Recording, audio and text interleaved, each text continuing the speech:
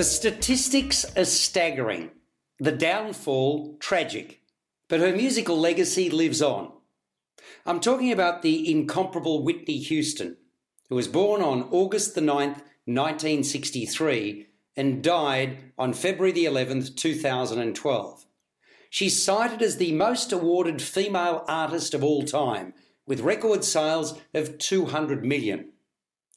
Talani, together with a five-piece backing band led by music director David Sen, 3 backup singers and 2 dancers, have compiled the ultimate Australian tribute show. Coming from a musical family, Talani grew up singing in church, just like Whitney. With a superlative vocal range, Talani is able to replicate the sound and emotion of Houston.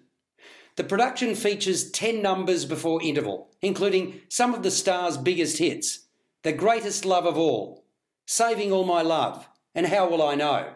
There's also I Want to Dance with Somebody, Didn't We Almost Have It All, I'm Every Woman, and Queen of the Night. After the break, the 8-song repertoire is highlighted by One Moment in Time, I Have Nothing, and Whitney's signature tune, I Will Always Love You. The sellout performance went down a treat with the audience, which was vocal in its support of Talani.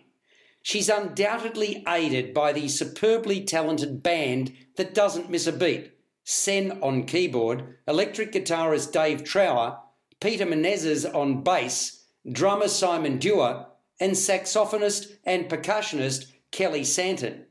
With a surfeit of colourful and eye-catching costumes, energetic dancers Caitlin Delavanus and Annalise Jenkin too make a strong impression.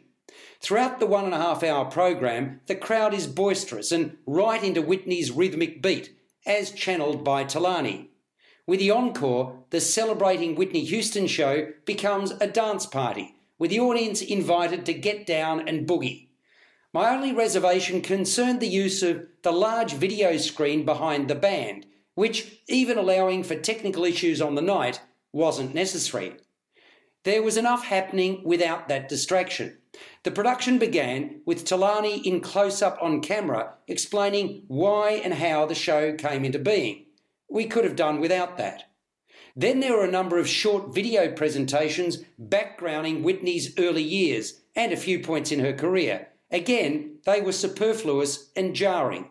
Talani was quite capable of narrating elements of Houston's life in between her musical numbers if she thought it appropriate.